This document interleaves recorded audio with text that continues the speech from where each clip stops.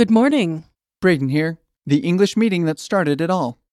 In this lesson, you'll learn about using 8 words to determine stress, and we'll give you an introduction to meetings. This conversation takes place in the morning at a meeting. And both Sarah and the chairman are speaking to the group. This is a formal committee meeting, so the conversation will use formal language. Let's listen to the conversation.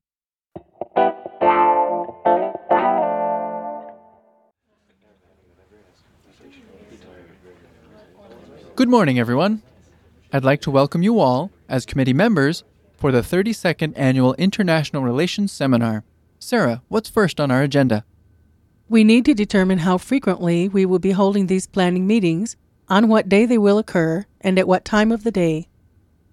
Traditionally, these meetings have been held Wednesday at noon every other week. Any objections? I see no objections, so the next meeting will be on Wednesday, the 12th of September at noon. Down to business.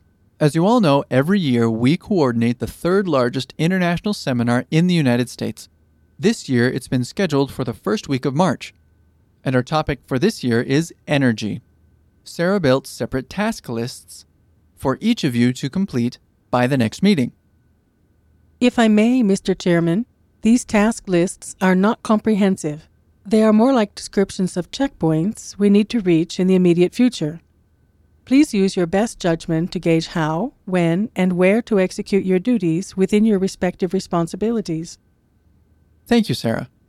For all of you, Sarah will coordinate all the communication aspects of the seminar. If there's anything official you want communicated to the group or to the attendees, tell her.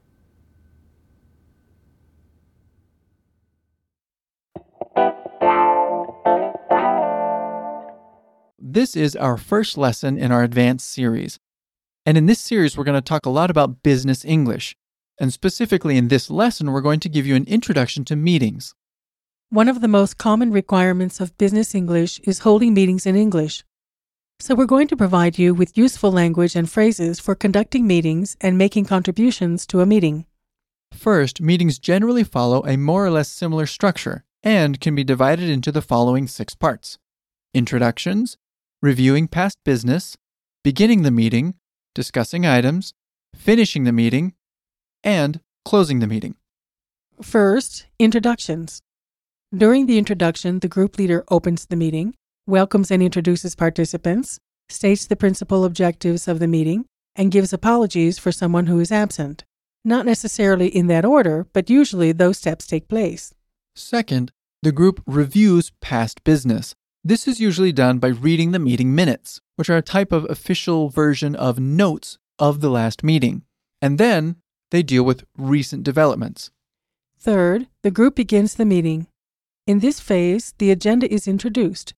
If different roles need to be assigned, it also happens now. For example, allocating roles such as secretary, note-taker, leader, etc. Fourth, the group continues by discussing items, introducing the first item on the agenda, closing the items, moving on to the next item, and giving control to other participants so that they may participate. Fifth, the group moves on to finish the meeting. Some of the key aspects are summarizing, finishing up, suggesting and agreeing on time, date, and place for the next meeting, and thanking participants for attending. And last of all, the meeting is closed. These are the basic phases of a meeting.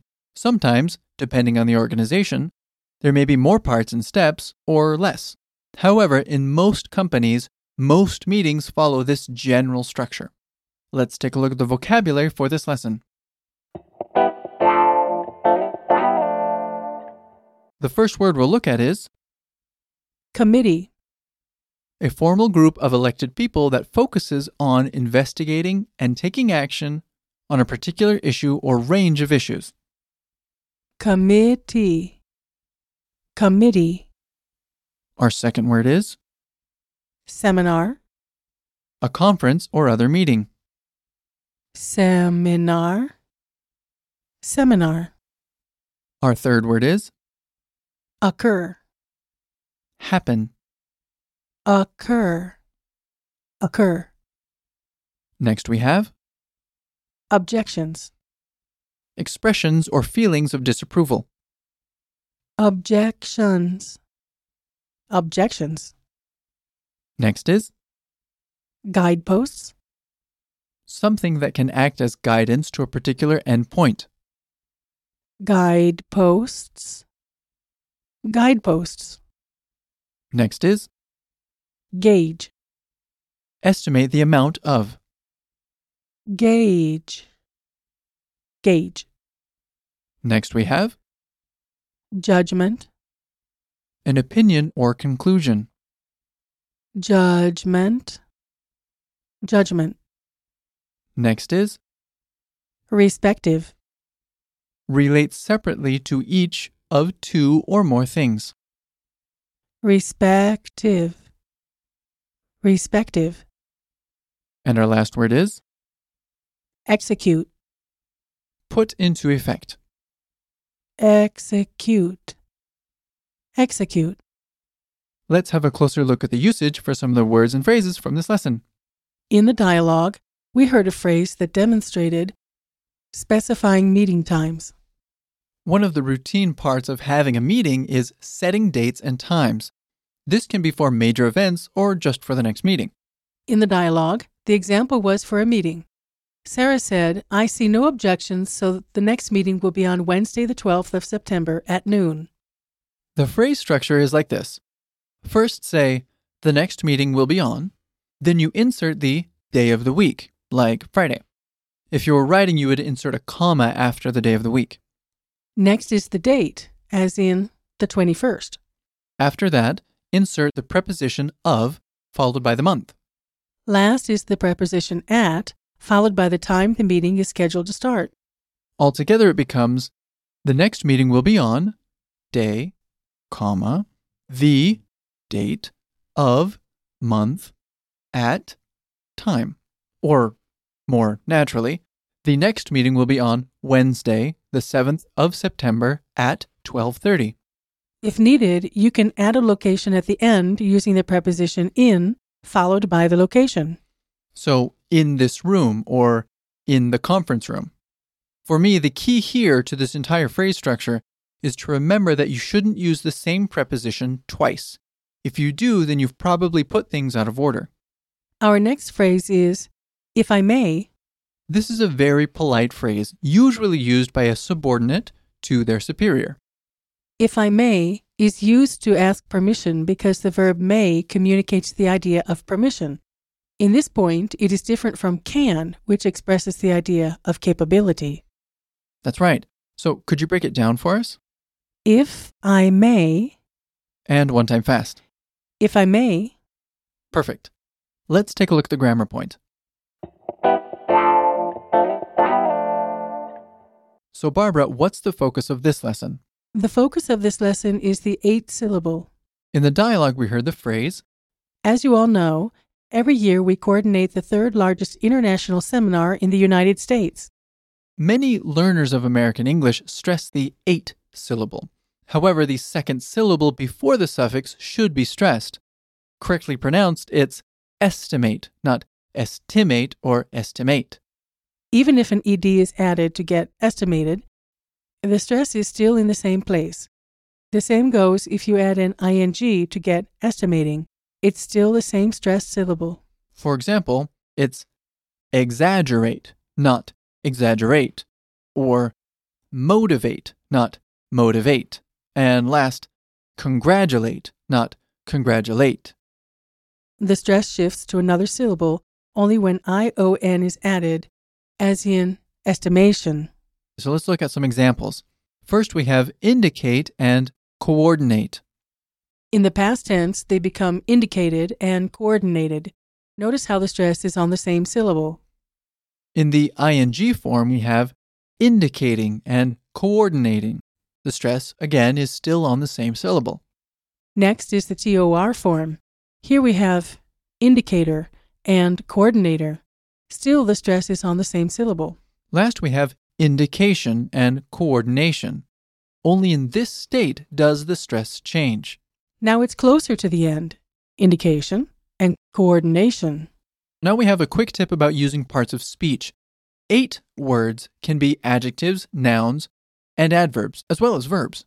As an adjective, an example sentence would be, "That's an accurate description." As a noun, an example sentence would be, he's a graduate of Harvard.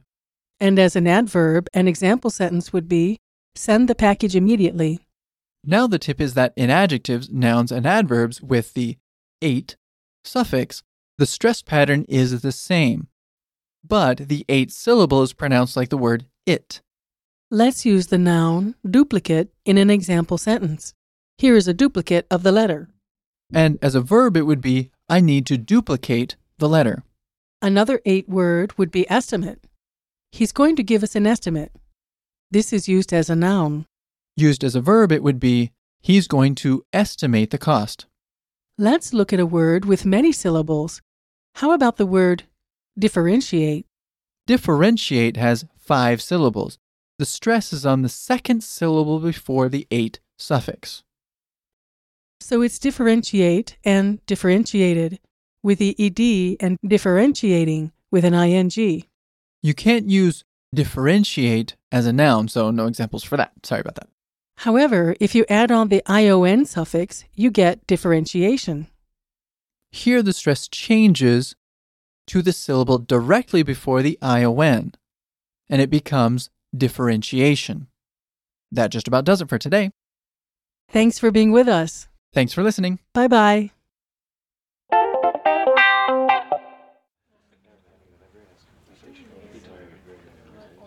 Good morning, everyone. I'd like to welcome you all as committee members for the 32nd Annual International Relations Seminar. Sarah, what's first on our agenda? We need to determine how frequently we will be holding these planning meetings, on what day they will occur, and at what time of the day. Traditionally, these meetings have been held Wednesday at noon every other week. Any objections? I see no objections, so the next meeting will be on Wednesday the 12th of September at noon. Down to business. As you all know, every year we coordinate the third largest international seminar in the United States. This year it's been scheduled for the first week of March. And our topic for this year is energy. Sarah built separate task lists for each of you to complete by the next meeting. If I may, Mr. Chairman, these task lists are not comprehensive. They are more like descriptions of checkpoints we need to reach in the immediate future. Please use your best judgment to gauge how, when, and where to execute your duties within your respective responsibilities. Thank you, Sarah. For all of you, Sarah will coordinate all the communication aspects of the seminar. If there's anything official you want communicated to the group or to the attendees, tell her.